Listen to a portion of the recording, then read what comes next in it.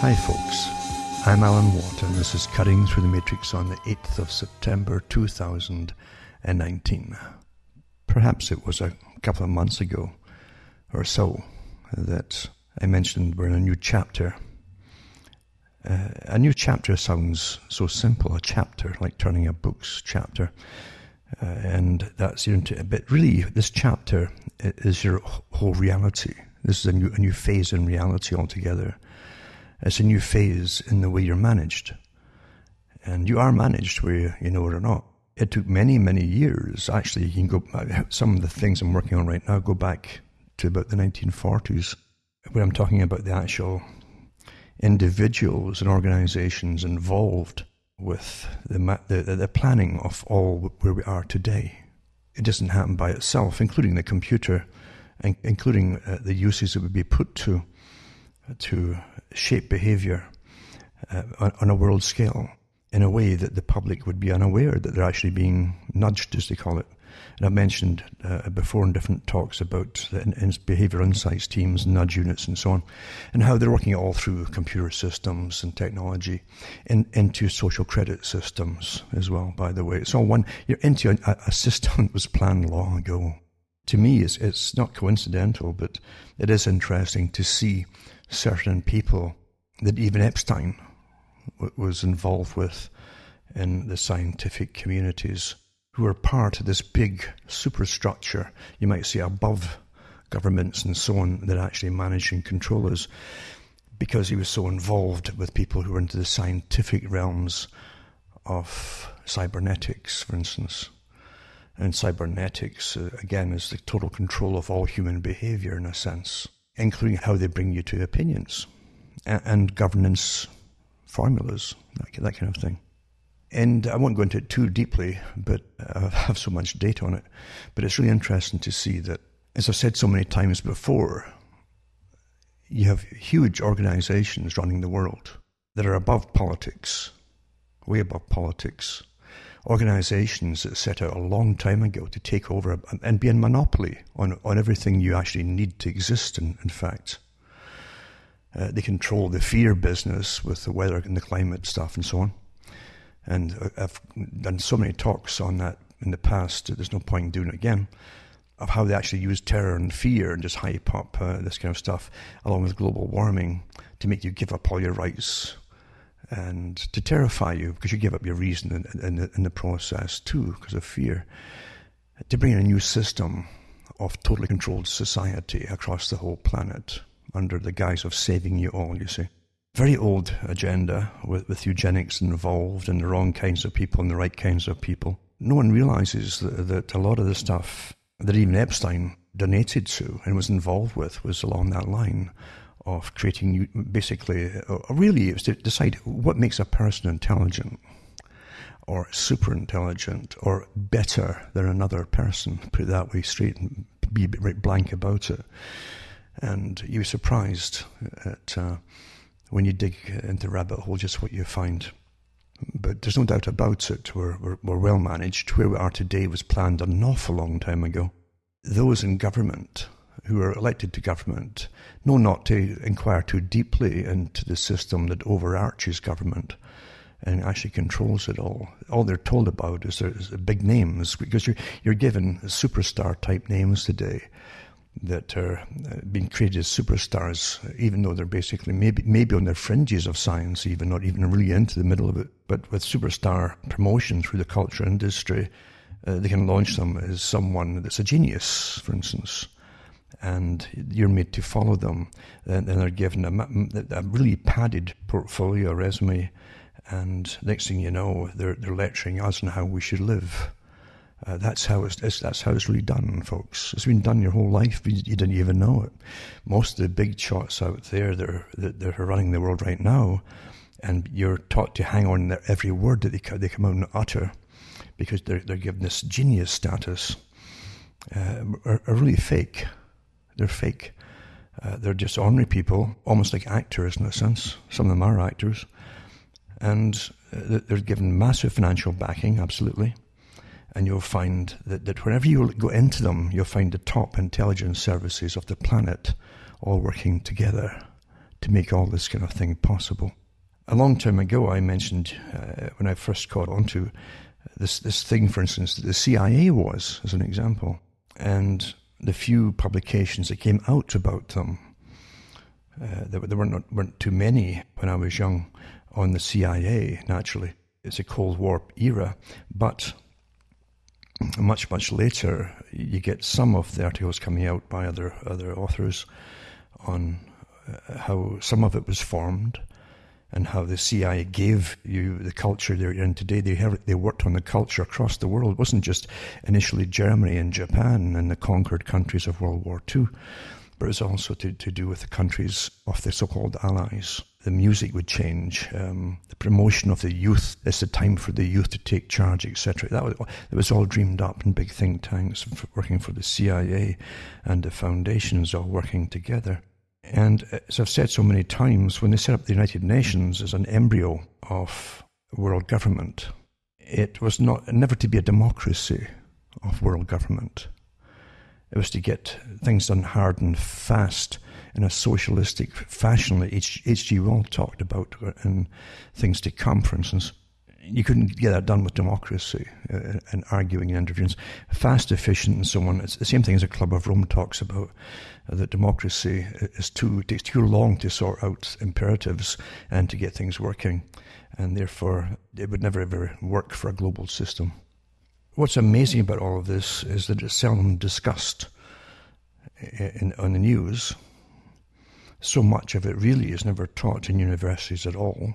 Just the basic nonsense from spy movies and fiction, not so much about reality of what these organizations are. I do remember the US Congress asking a few times, even way back, even when I was really young, but I remember them talking about and demanding questions from the CIA in America.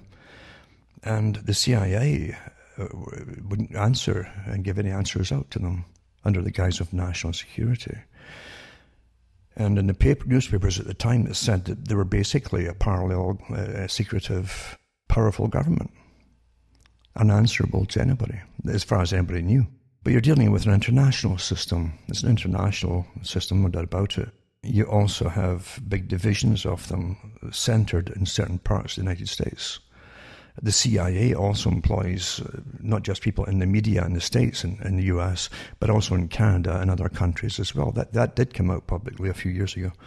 So they're involved in so many settings. A lot of contracts in the CIA are like part-time contracts or temporary contracts for some. But a lot of professors, for instance, in universities are recruited by them. And they in turn can also recruit young up-and-coming students to get inducted into the CIA or other private organizations which work with the CIA. You'd be surprised at the size of this whole thing. And that's how they do it. MI6 is similar, and MI5 in Britain. They don't work on behalf of the people. I've never found them to be helping the people at all of the countries that pay their paychecks. There's a different agenda at work. And you might be in horror to find out who's actually the heads of these organizations, running them above the ones that are selected temporarily as figureheads, basically. But we're in a system like that. We've been in it our whole lives long, and it has a different world agenda than anything you would ever imagine. I don't think they can ever allow themselves to go very far in disclosing the organizations at the very top of them, because there'd be an uproar if that was to happen. Even in this jaded society of today, where we're so stuffed full of entertainment, we can hardly smile or cry at anything anymore, because we're just overloaded with useless fiction, basically, that programs us with all their updates and so on to make us into the proper typified person you're supposed to be according to those who own you. And there are folk who talk about owning you in some of the organizations that I've mentioned before. And definitely, if you go into the big, powerful institutions that are under the guise of academia that help to work the system for those who own it all. Now, to continue with what I said at the start of this talk, with the new chapter, we're not supposed to be involved in being aware of what really runs the world. There's a kind of fake thing we're supposed to believe in, and it's a much, much lower level. It's put out as authorized information for the public to follow. But in reality, we're not supposed to be involved in reality at all, in fact. Not really. You're supposed to be involved in your social credit system. Be good. Here's what good is today. Don't say this, this, and this, and this. And eventually we don't even think this, and this, and this, and this. And you'll get sort of lie detector tests without even being wired up. They can do it through your computer. And to find out what you're really thinking, in a sense, by examining your expressions and all the rest of it, and your nuances to certain things. But at the moment, you're given a bit of leeway, but you are, really it's increasing very, very quickly. There are organizations which are minutely studying you. All. I mentioned that years ago, the profiles they have on everyone. Years ago, and even the Pentagon published articles on it, where they have programs containing virtual you. Everything they know about you is in the program of you. And they even run little like video games and predictive behavior where they put bets on. If they set you up, knowing all your personality, your behavior, your likes, dislikes, and so on, then various traits of personality, how would you behave in this or that situation? And they can run programs on you using a virtual you. And they're pretty accurate, they say, as to how you would react in the virtual world according to what they know about you in the real world. And they have everybody that they can get. The Pentagon had people in Canada and Britain and so on, all over the place. They're all sharing the same data. Because, you see, everyone must be predictable in the society for an ordered society. Now, under the guise of anti-war and survival of society agendas, they came up with these ideas. And what it gets me is it's often the same kind of people who get involved in controlling people, us all actually, and deciding what's good for us and what's not good for us, etc. It doesn't matter if you call them communists or socialists or advocates of true socialism with the socialistic governance techniques, which really, again, it's not democratic, remember. It's a system that really wants to overthrow all other kinds of systems that compete with it. It would be totalitarian. It's the one that H.G. Wells and Bernard Shaw and many others wanted at the time. And for those who think that they were using working class people, yes, they used them as well in the Fabian Society, but they were run by the wealthiest folk on the planet. You had the people who funded the Fabian Society. Some of the groups were the Astor family, for instance, and many others like them. And other members, too, were what would be thought of as multimillionaires off their day, in fact, in reality, who wanted this socialistic system, because socialism was well understood as a controlling mechanism over society that would curb wildness in basic society. Because, you see, the wars weren't caused, they claim, because of what you think they're caused by. When you just obey your government and you put a uniform on and go off to war, the reason you go off to war, they claim, is because you're warlike. You're too wild. But in reality, in governments across the world, up to the present time, in fact, if your government orders you into uniform to go off and fight for them, they give you the choice of that, if a war starts, or prison, or maybe even execution if you don't go, you see. How can the people be considered wild or warlike when their only choice is to put on the uniform or go to prison in times of warfare, when the nation is off to war? And of course, it only makes sense too to defend yourself when you're being attacked and someone's invading you. Since World War II, and even before that, the West was awfully good at invading other countries. And right through the Gulf War too, Desert Storm, etc. and the war since, we've gone over supposedly to give democracy to the public, pretending we're their saviors in some way.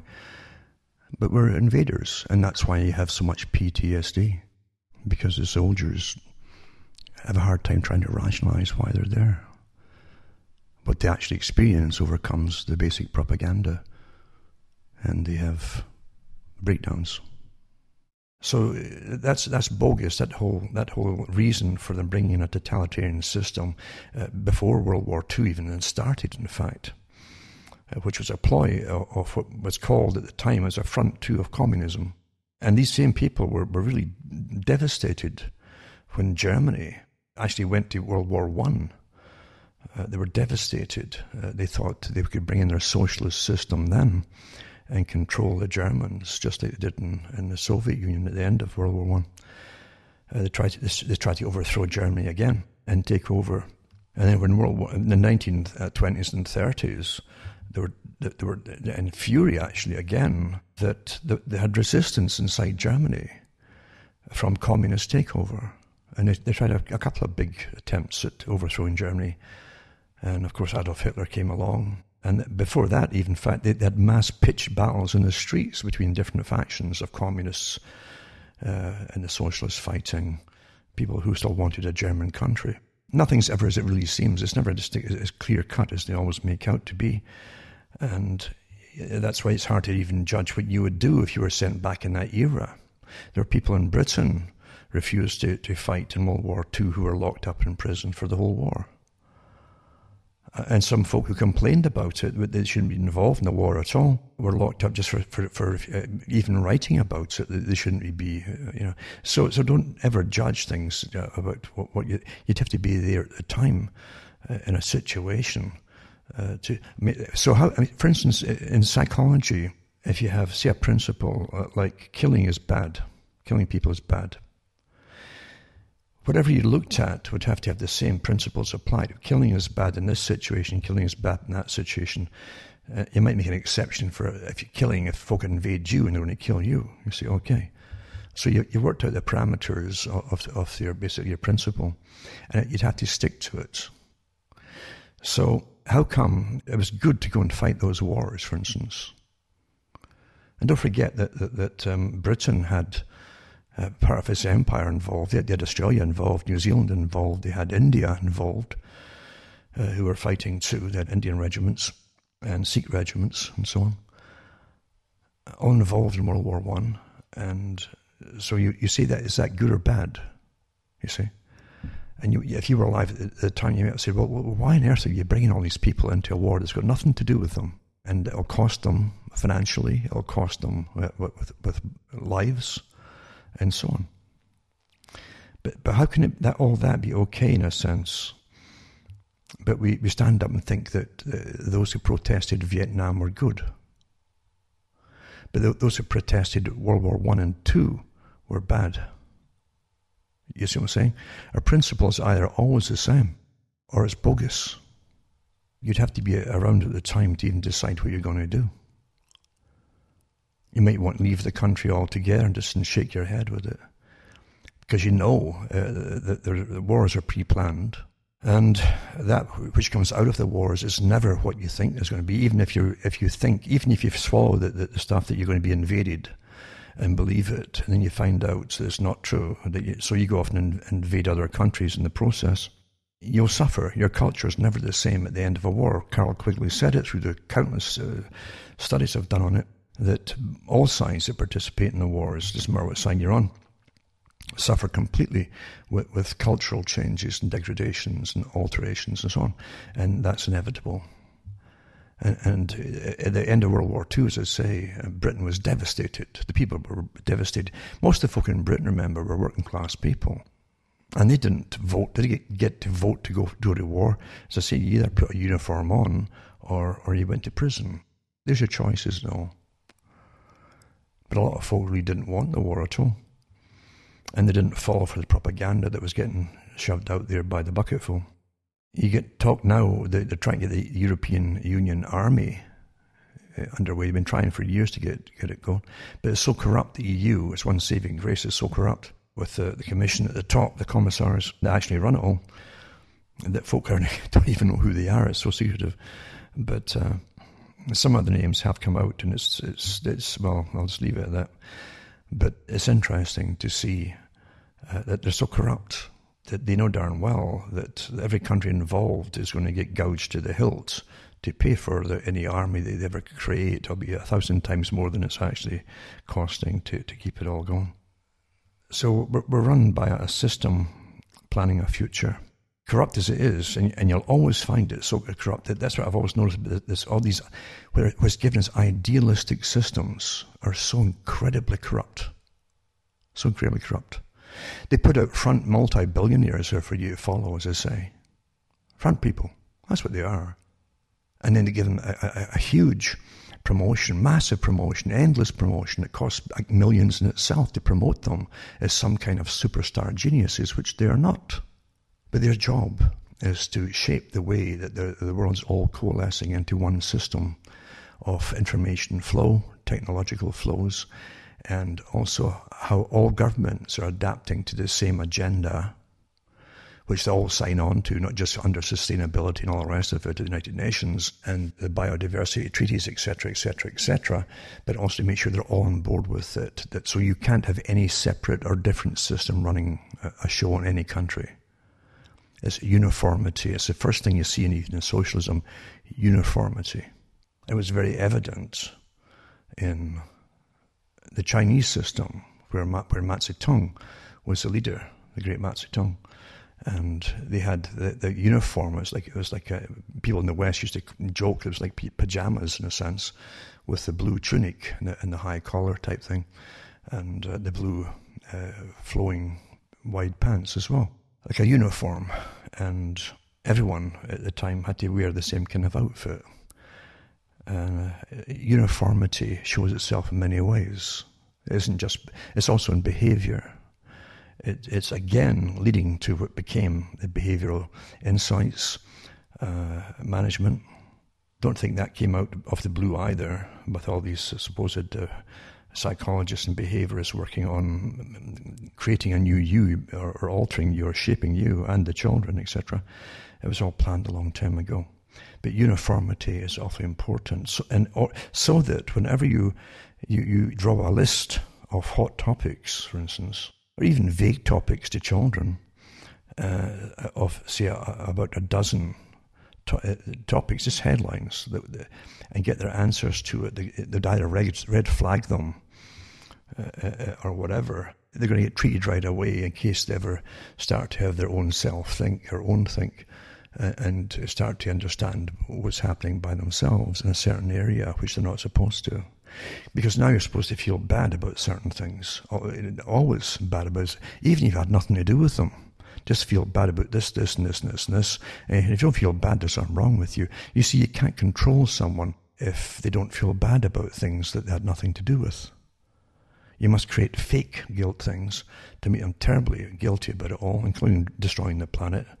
And all, make them guilty for just being alive, in fact, so that those who are your new, you call it reasoning appendages, the organizations with the right people who are there outside your brain can then fix you and run all of those topics for you, because you shouldn't even be thinking about them, except in a guilty way.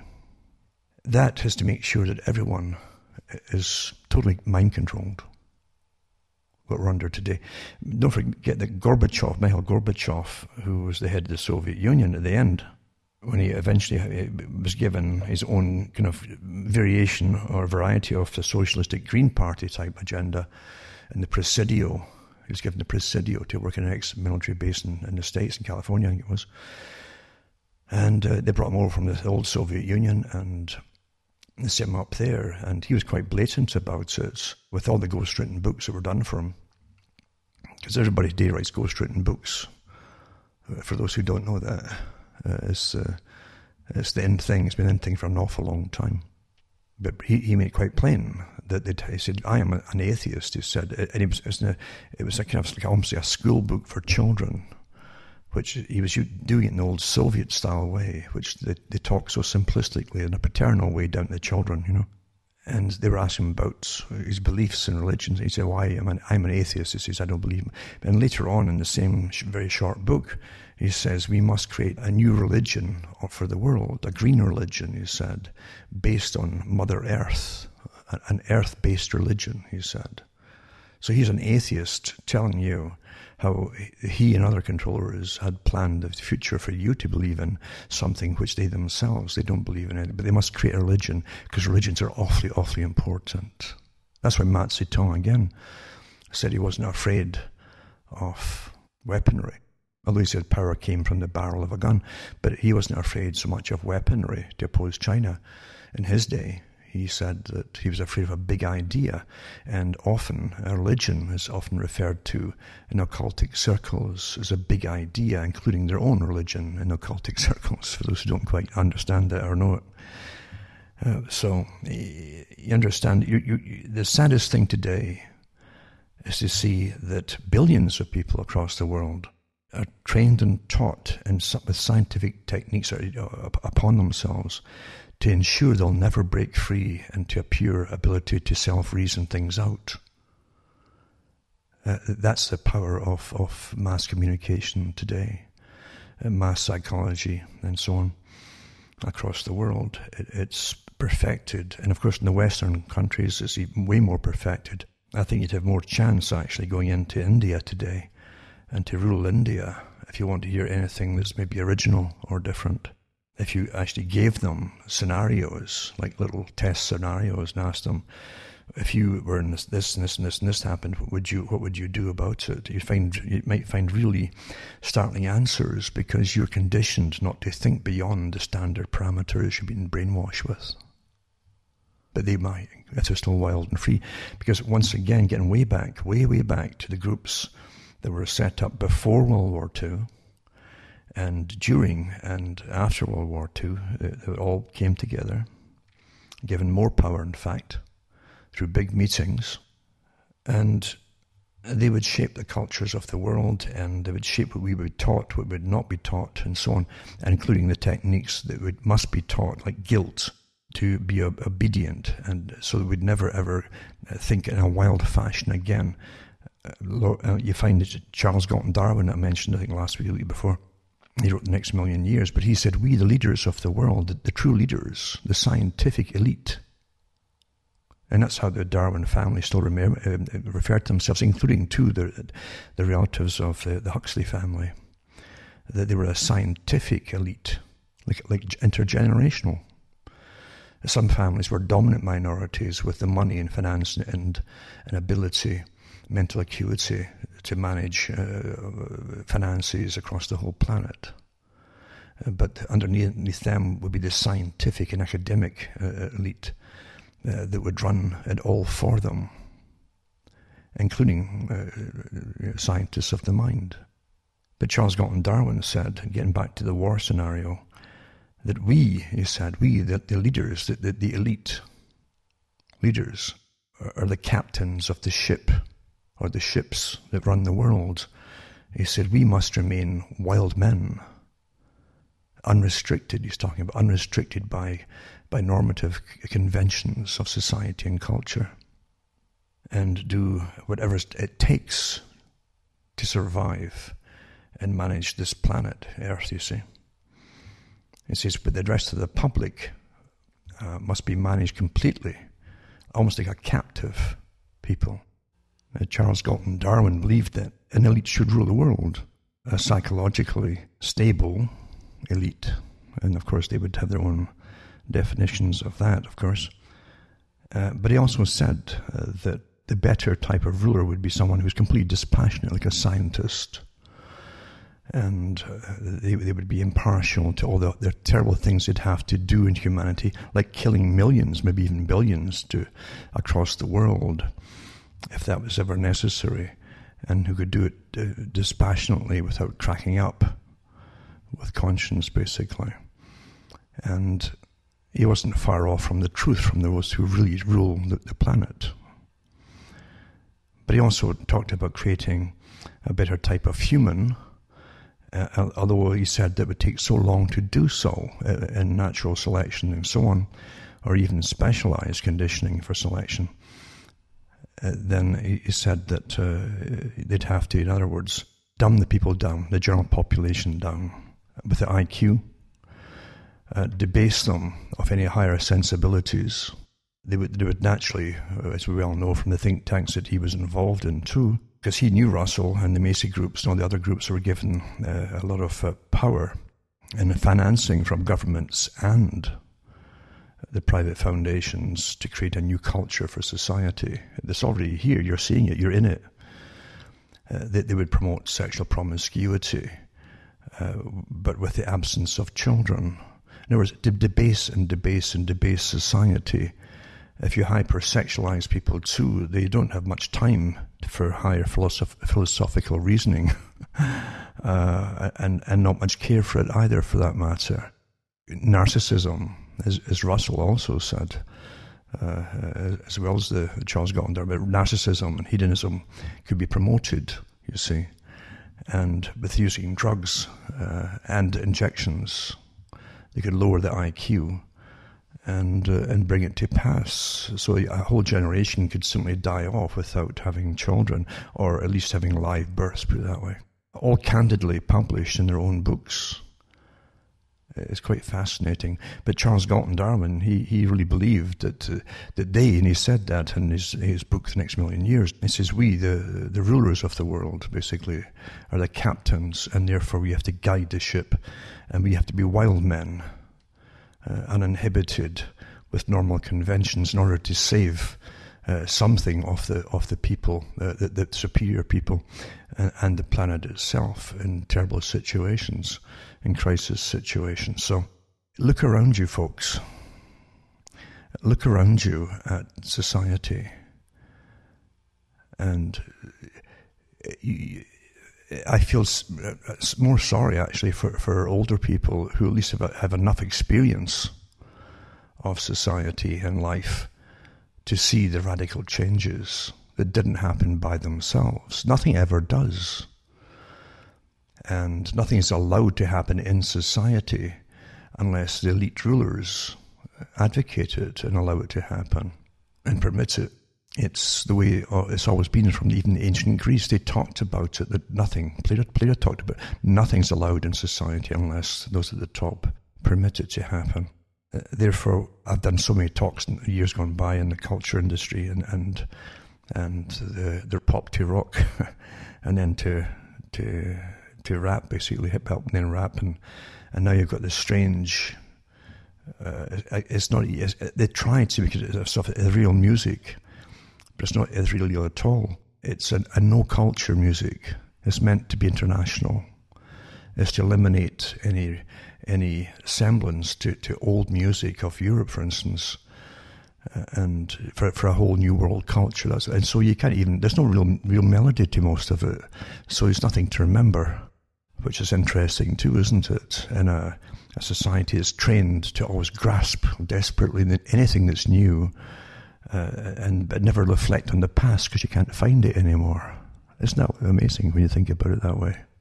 So you're living in a system completely managed, and nothing is what it seems to be. And if you understand it too, you can be a threat. Like that, you're still a wild man according to the Darwin type group, and you should be dumbed down and sexually crazy and taking lots of drugs and not having children. And that's a good citizen. And just be happy, narcissistic, hedonistic, and enjoy yourself and die off. And that's exactly what's going to happen, you see. It's happening now. And that's why you've got the massive push for legalizing all kinds of drugs. Why would you do that if you want to sustain society as a functioning system? Well, of course you wouldn't. You would do it to destroy society, to bring in something new along the way as they're all dying off and going crazy. But again, it dumbs people down. If you're on drugs all the time, I don't care if it's prescribed or street drugs. If you're on psychoactive drugs at all, it's going to have an effect on you. Absolutely, no doubt about it. I've done a lot of research too into those in the military and the types of drugs they've been put on because of post-traumatic stress syndrome, which really means it's your conscience catching up because you're not really meant to go and kill strangers. for no reason. This isn't the white hat, black cat old idea that was advocated by the leaders of the Bush era. They tried to get the black hat and white hat propaganda put out there against the Arabs, basically. Obviously, they were terribly bad people, and therefore we're the white-hatted guys, and, like Mr. Strauss that taught them the whole theory. That group that was in at the time, and of course we went into tremendous, awful wars, and we'll pay. Well, that's finished off Europe for the mass migration that came out of the wars. I wouldn't stay in those countries if they're all going to get obliterated, would you? Of course you wouldn't. And that's the intention of it. It's a domino effect, but it's played on the chessboard. So plan in advance. Anyway, you're living through a system now. It's been taken down drastically because you're getting to the end of what was, I mentioned many years ago in the 90s, in fact, that a service economy brought in through free trade with the manufacturing to be shipped offshore with all the levels of income that provided for people, making anything at all from a knife and fork, cutlery basically, to anything at all from raw material. That's one whole section of labour and manufacture, and taxation, and then passed on the raw material, like ingots of metal and so on, passed on to the next step up to car manufacturers, to cutlery makers, to all kinds of things. That's the second level there too. And then all the different levels put in from even to make a car, all the different companies and corporations to make one car, all the different components, you see, as an example, or any other product. Again, millions and millions of jobs just tossed out the window, and they're supposed to just fit into some kind of new service. Well, a service economy already existed. So now they're all either retired off on welfare, the people who would work in these different organizations, or trying to get work on the internet. That's a service economy. And the stores, the few stores that are remaining, simply buying the products from abroad and pass them around from the middlemen to the companies that sell them and so on. That's a service economy. You're not manufacturing anything anymore. And you're meant to be interdependent so that you cannot manufacture it and be solely completely dependent on everything you actually need. You don't even make clothing anymore in the West. Nothing. So when you're being brought down to a state of helplessness, really helplessness, it's intentional, and it's written into their charters at the United Nations and their free trade agreements to be interdependent. You see that word everywhere, to make sure that you could never be self-sustaining and then be a threat to anybody else. That's how they phrase it, basically. Yeah. So independence is a threat to being conquered by someone else that you don't even know exists, but they certainly do. In the con game, eh? But again, back to what I'm saying. It all ties together, all fits together, and now's the time to drug you, to bring you down into the super soma stage, and that's where we are now. Of course, as they really, really promote all the street drugs, and big time. It's good for you now. Suddenly they're good for you. Tar is bad if you smoke it, but it's okay. Smoke the tar from hemp, and from marijuana. That's good tar, even though it's a lot thicker and blacker than cigarette tar was. But as long as you have all the different politicians with shares in the big companies that are selling it, it's suddenly good. It's made it all holy again. That's holy smoke, you see. And all the other street drugs too, they really do. It's been mentioned here in Canada from the top. They floated the idea, they want to eventually legalize all drugs. That's the whole lot. That's heroin, that's cocaine, the whole lot. You name it. On you go. Now, it isn't just that. Tie it in with the hypersexualization of society, which is, again, part of the format of taking down societies completely. As you go down, it must be chaos, remember. You must go into chaos so that those who control it all manage it and bring you into the new. They bring a new order out of all the chaos. It'd be nothing like the old system of free will, free choice, and free opinion, for that matter, has been outlawed as we speak. So that will enable them to bring in a new system where we can't go on like we've been going on. We can't go on like this. There's too much chaos. So here's the new system, and you'll get rations for everything, and you get credit rations. As I said, they'll get held up if you're bad. by your social credit score. And they'll tell you if you're bad because you weren't sociable. You didn't attend a social meeting this weekend. And so I mentioned this way back in the 90s. Isn't that amazing? And here we are, we're all living through it as it gets implemented. You get bad points for not turning up at a community meeting, a communitarian thing, you see. You're part of your community. It's really just fascinating to see all. Anyway, as I say, there's not enough time in the time I've got here to do things. But you find that Charles Galton Darwin, as I say, a scientist who helped create the atomic bomb, so he contributed a lot to his society that loves slaughtering millions of people. But he says it's not useful to give any consideration to differences of race. In every race there are highly intelligent people and very stupid ones. And all mankind display the same characteristics of pugnacity, ambition, envy, laziness, selfishness, and unselfishness, loyalty, kindliness, sociability, sense of humour, and so on. And there are, of course, obvious differences in behaviour between individuals on account of differences of condition and of training or education. But in his next chapter, he goes into the whole point about the wild man and the useless, basically the useless eaters that Russell also talked about, which is, by the way, in a service economy, when there's no, that's most of the public. There you go. Planned a long time ago. These characters worked at big world think tanks, not as a hobby, folks, and they signed declarations for the Department of Population at the United Nations, and that Department for United Nations was financed and set up by the Rockefellers, who were all in favour of all this stuff, by the way. You're living through agendas that you never get a chance to vote on, and most folk never even hear about. It's astonishing to me how we just comply.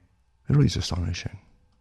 This article here, psychiatrists in Vancouver will soon begin a phase 3 clinical trial of MDMA, a hallucinogenic drug commonly known as ecstasy, for patients suffering from post-traumatic stress disorder. So let's give them hallucinogenic drugs and watch what happens to them, getting all better. And so the treatment consists of 3 monthly 8-hour sessions under the influence of MDMA, interspersed by 9 90-minute sessions without it. And it's historically significant, say the researchers involved. I'm sure they won't say anything at all for grants, because it marks the first time in more than 4 decades that a legal psychedelic drug has been clinically tested in Canada. And that isn't true at all either, by the way. Yeah. It says that the phase 3 clinical trial is typically the last phase of review a drug undergoes before it's approved for public use. I hope you understand, too, that this is a drug, along with other stuff that they give the people, to the youngsters now, where they'll have sex all night long, just on the go, like a mass orgy sort of thing, basically. And they'll take cocaine with it and a whole bunch of other things too.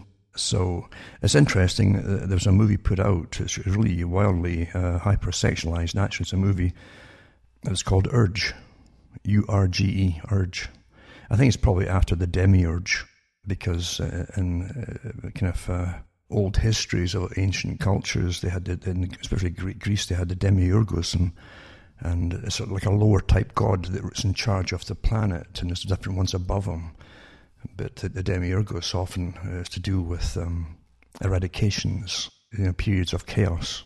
So I guess that's really wrapped into I presume that's what's wrapped into the movie. But lots of sex and nothing but drug taking. And Urge itself is a super drug, a combination of all these particular drugs together. And folk have all kinds of sex, total chaos, and they go crazy and start killing each other as usual, that kind of stuff. So for those who haven't got a clue, maybe watch that one if you can stomach it. And it's not for children, the actual movie itself, naturally. Or maybe these days it is, I don't know, because the children have been so hypersexualized, and it's getting worse at school, as you know. You actually get black marks for mentioning that. It's getting worse in school because they're promoting it. That's your socialistic system, yeah. Anyway, so they're starting this phase here and so on. So they want them to hallucinate. Let's get them hallucinogenic drugs for people who've got mental problems. That's just what you want to see in society, isn't it? Walking down the street, say. FDA, Food and Drug Administration, approved ketamine, right? Nasal spray cuts depression symptoms in 24 hours. So they say. But experts are concerned about the potential for withdrawal symptoms. Oh, really? They've never been worried before about that. Generally, they just denied them for years. Even Valium, they denied it for about 30 years. That it had physical side effects and withdrawal. It was all psychological, even though hospitals saw them coming in and having literally convulsions on withdrawal from Valium and Valium-type drugs. So anyway, esketamine nasal spray appears both effective, fast-acting for treatment-resistant depression, but questions still remain about the drug safety. And again, a phase 3 clinical trial of the drug this week in the American Journal of Psychiatry, designed to test the efficacy and safety of Spravato, the FDA-approved esketamine nasal spray developed by Janssen Pharmaceuticals. So there you go with it too. The most common side effects, they say, is dizziness, disassociation, or dissociation as they call it.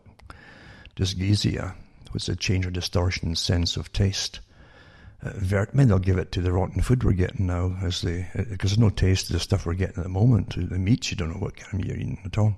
Vertigo, nausea were the most common side effects of the drug, most tending to occur shortly after dosing and cleared up within 90 minutes. However, dissociation might not clear up. You can do a lot of stuff that you shouldn't do in dissociative states, basically. But anyway, the consensus of the study was that overall the drug was safe and tolerable. Right? So it's a boon to a subset of patients who suffer greatly, etc. So that'll be all in the market. You'll see it all over at the parties, the nasal spray shortly of this stuff, obviously. This ketamine. There you go. You read up on ketamine. Lots of stories on that. And mental health is getting the psychedelic treatment, it says here. You've been working to develop a new way to treat people suffering from post-traumatic stress disorder using the psychedelic drug MDMA or ecstasy. How can this drug help people with PTSD? And then they go on to answer all the wonderful things that they might be able to do with it. MDMA-assisted psychotherapy uses MDMA to improve the effectiveness of psychotherapy for PTSD. There you are. Significantly, the treatment involves only 2 or 3 administrations of them in conjunction with, again here, I said it would happen, with psychotherapy in a controlled therapeutic setting. Now, there'll be other drugs added as they'll go on with the testing, you see, and a 12-week course of psychotherapy. It can decrease fear and defensiveness while increasing trust. Isn't that a wonderful thing to give to the public if you want to dominate them, eh? It'll decrease fear and defensiveness while increasing trust. Think about this, increasing trust and empathy. Remember what it was Aldous Huxley mentioned on his interview on television that he had long ago with Mike Wallace. And he says that with these techniques that could be coming down the pike, and he's talking a long time ago, he said, he mentioned drugs too, and other psychotherapy techniques, basically, or psychological techniques. He said it make the people go along with things and accept things that perhaps they shouldn't accept, meaning for their own good. So read this here, and it says, could decrease fear and defensiveness while increasing trust and empathy. And it also opened a window of tolerance in patients undergoing psychotherapy for PTSD, enhancing the effectiveness of psychotherapy. It reduces activity in amygdala, the brain region that helps regulate fear and anger, which you actually need in fight and flight and so on. Fight or flight is a necessary survival mechanism. And anger, which is often overactive in PTSD patients. So there you go. Long article, actually. You can read it yourselves.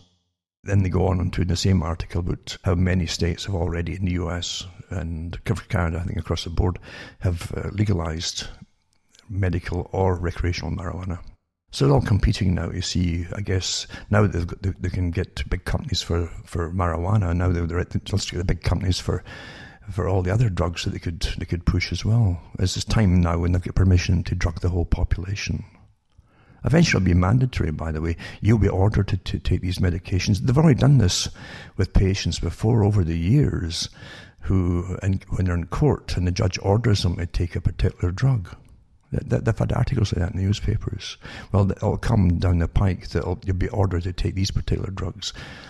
Because you're living in a system where you're a pyramid of profiteers above you, you see. And the psychedelic evangelist, a German financier, wants to turn magic mushrooms into modern medicine.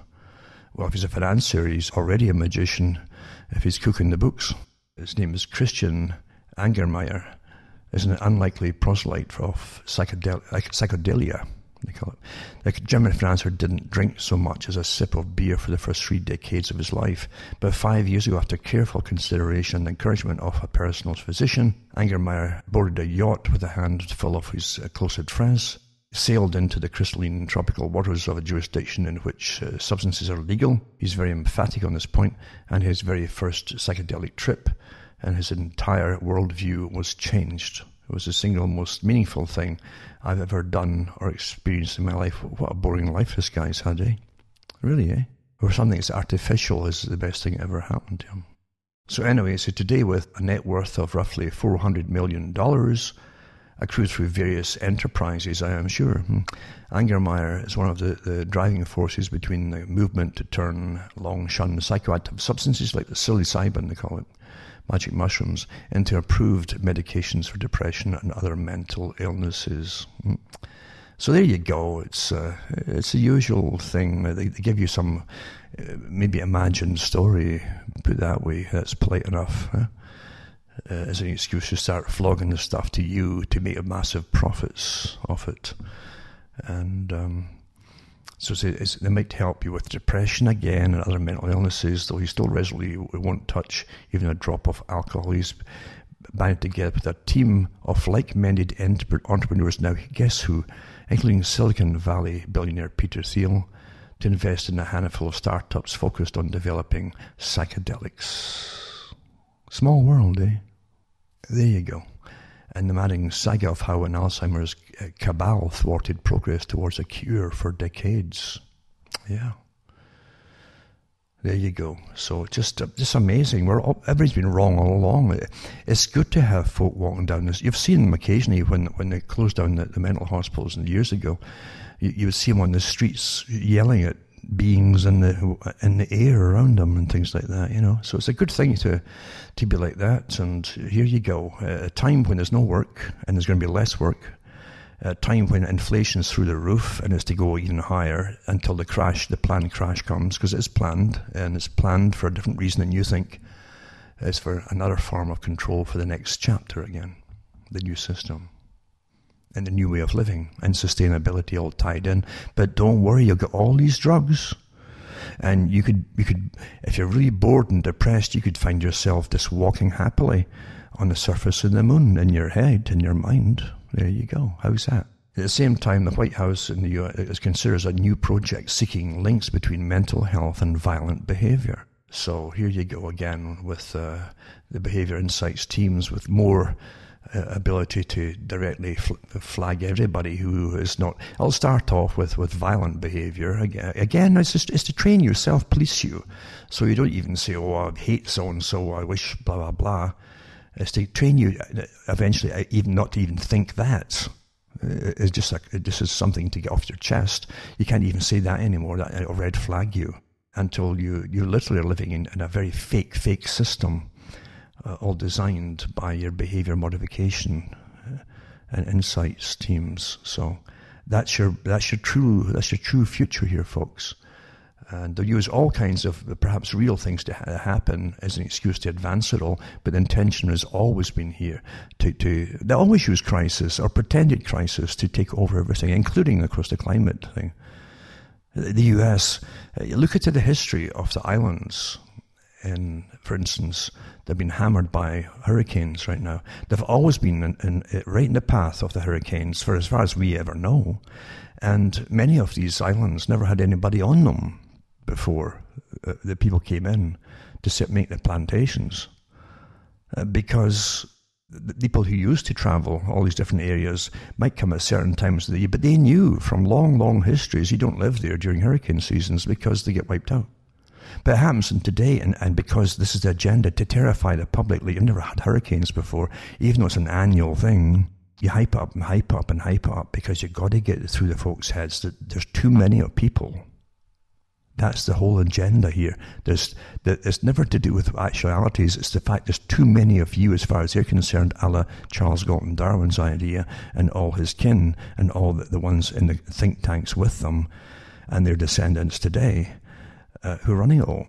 There's still too many of you, way too many, and they've got to cull you off one way or another. And to do that, you've got to have a different society, create the chaos and crisis till it's unsustainable, really unsustainable, and then come in with the new laws and rules. It's very obvious, for you haven't got it yet. And I won't even go through all their previous documentation from the IPCC, from United Nations, and all the associated NGOs that they fund, very well, by the way, to give you the impression that you're in a crisis. You're not in a crisis with the weather, and certainly they can alter the weather. Even the military admits to all that stuff, but we're not causing the problems. That's the bottom line. Don't let yourself be blamed for it. You're not causing it, and therefore no one has the right to demand that you live the way they're going to dictate to you that you must live. If you want to think that, really still believe that you're free in any way at all. Is social credit coming to the US? Report claims score systems similar to China's are being used increasingly by Silicon Valley companies. And they're turning to social scoring systems to judge users, report claims. They're talking mainly about your financial backing and all the rest of it here, and your score and credit and all that. But in reality too, as you well know, social credit scores are to do with your personality, what you're doing, what you're not doing, what you should be doing according to the state. Because the state is your God in the coming system. And in socialism, that's what your state is. It'll have no God before it. That's why the West has always been hammered, and folk have fallen for it. Believe you me, if you don't have a religion that can stand against it, then you're in dire troubles, because your government and science is going to be your religion, and of course they are terrible gods to be under, science and government. Believe you me, you need something to counter it, and something to stand up and demand and just say to them, no, you can't do this. But if it's all gone, why do you think they've been hammering religion for so long? They can have no other gods before them. That's the reality of it. And an article here too, just to end all this. The doorbell camera firm called Ring, R-I-N-G, teams up with 400 police forces, extending surveillance reach, it says. That's in the Washington Post. And so they go into the fact that this apparently has cameras that has the comings and goings of everybody in the house and coming to the house and all that kind of stuff, or leaving the house. And they've been using it across the states in a collusion with the police forces. How can anyone think that they're free in a society like this? Really? And I guess they're dumbing us down so fast now, and the drugs are affecting people so mightily now, that they are becoming more pacified, like they are on ecstasy, etc., more compliant and forgiving and trusting the folk who rule over them, etc., etc., figures of authority. Dangerous times to be alive. Dangerous if you're aware of it. Most folk don't really know. They really don't, do they? That's because they're so far gone. And Australia, New South Wales prison inmates who had been previously cured of hepatitis C were being reinfected up to 3 times, the ICE inquiry has heard. It's just, drugs are just out of control everywhere. If they wanted to stop it, long ago they would have, folks, but they didn't really, did they? It is on the cards. That's what they must do. Create the chaos and bring out, and then you bring an order out of it. And you'll have the people pleading for order. Eventually, that will come. I think it was Kissinger at one point made a statement, and he said, because people were complaining about the United Nations when they use your armies with blue helmets on them. It's still your armies, who's paying them? Well, you're paying them. It's your own armies. But he said at a talk in California years ago, he said that the time will come, because they're all complaining, we're not going to serve under any foreign institution. He said, the time will come, under the right circumstances, you'll welcome them in to help you. That's what he said. I don't think anybody has ever had to vote Henry Kissinger. It's all appointed. The appointed folk are far more important, the technocrats, the ones that are appointed and serve a higher authority than government. So, it says, respond to requests to consider a needle exchange program to stop infection. New South Wales Corrective Services Commissioner Peter Severin categorically ruled it out. He says there will be no needle exchange program.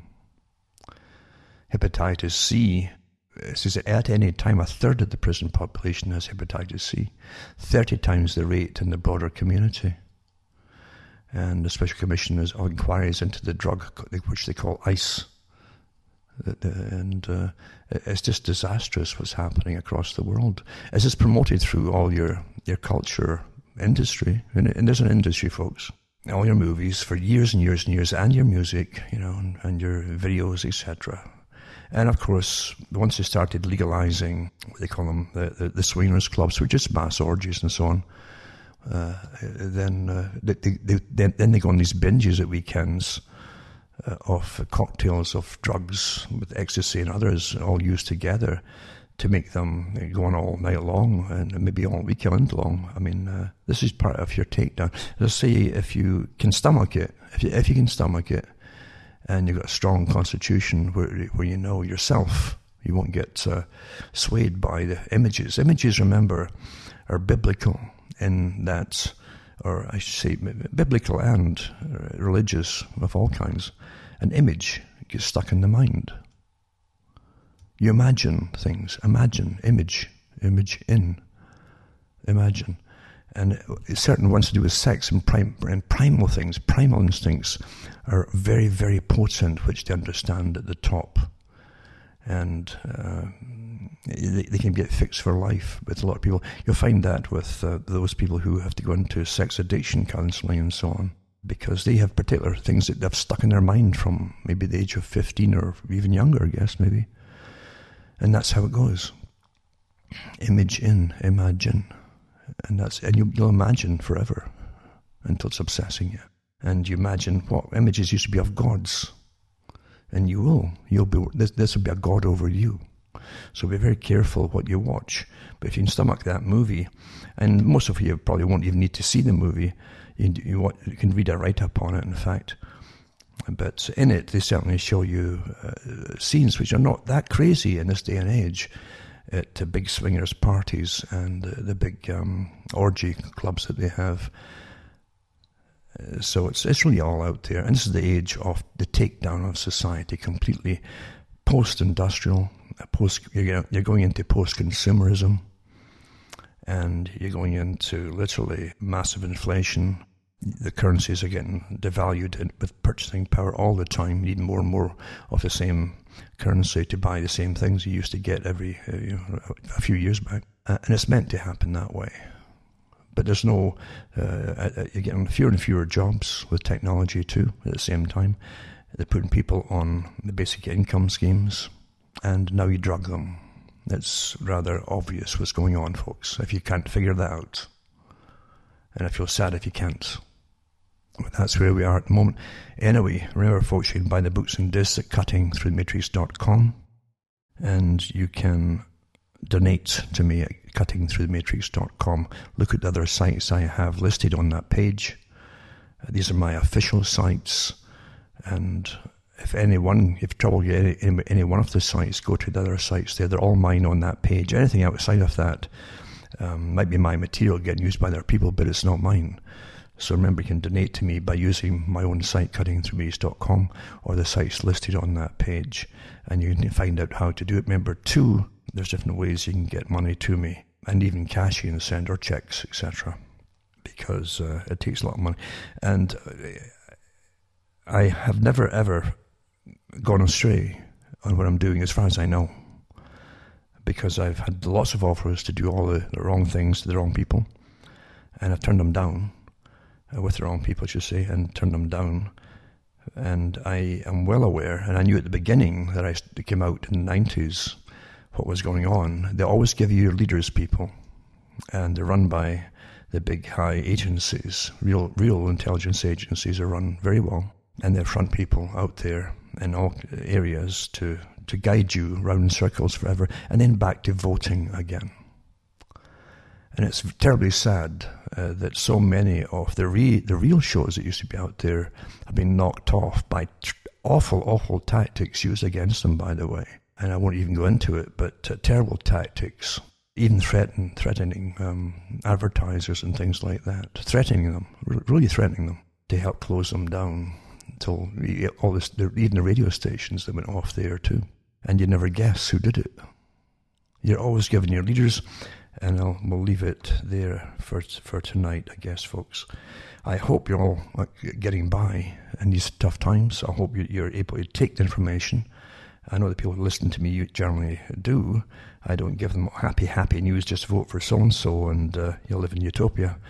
I just give you the basic stuff, the reality that we're living through, so that you can take care of yourselves and those that you love and care for, because that's important.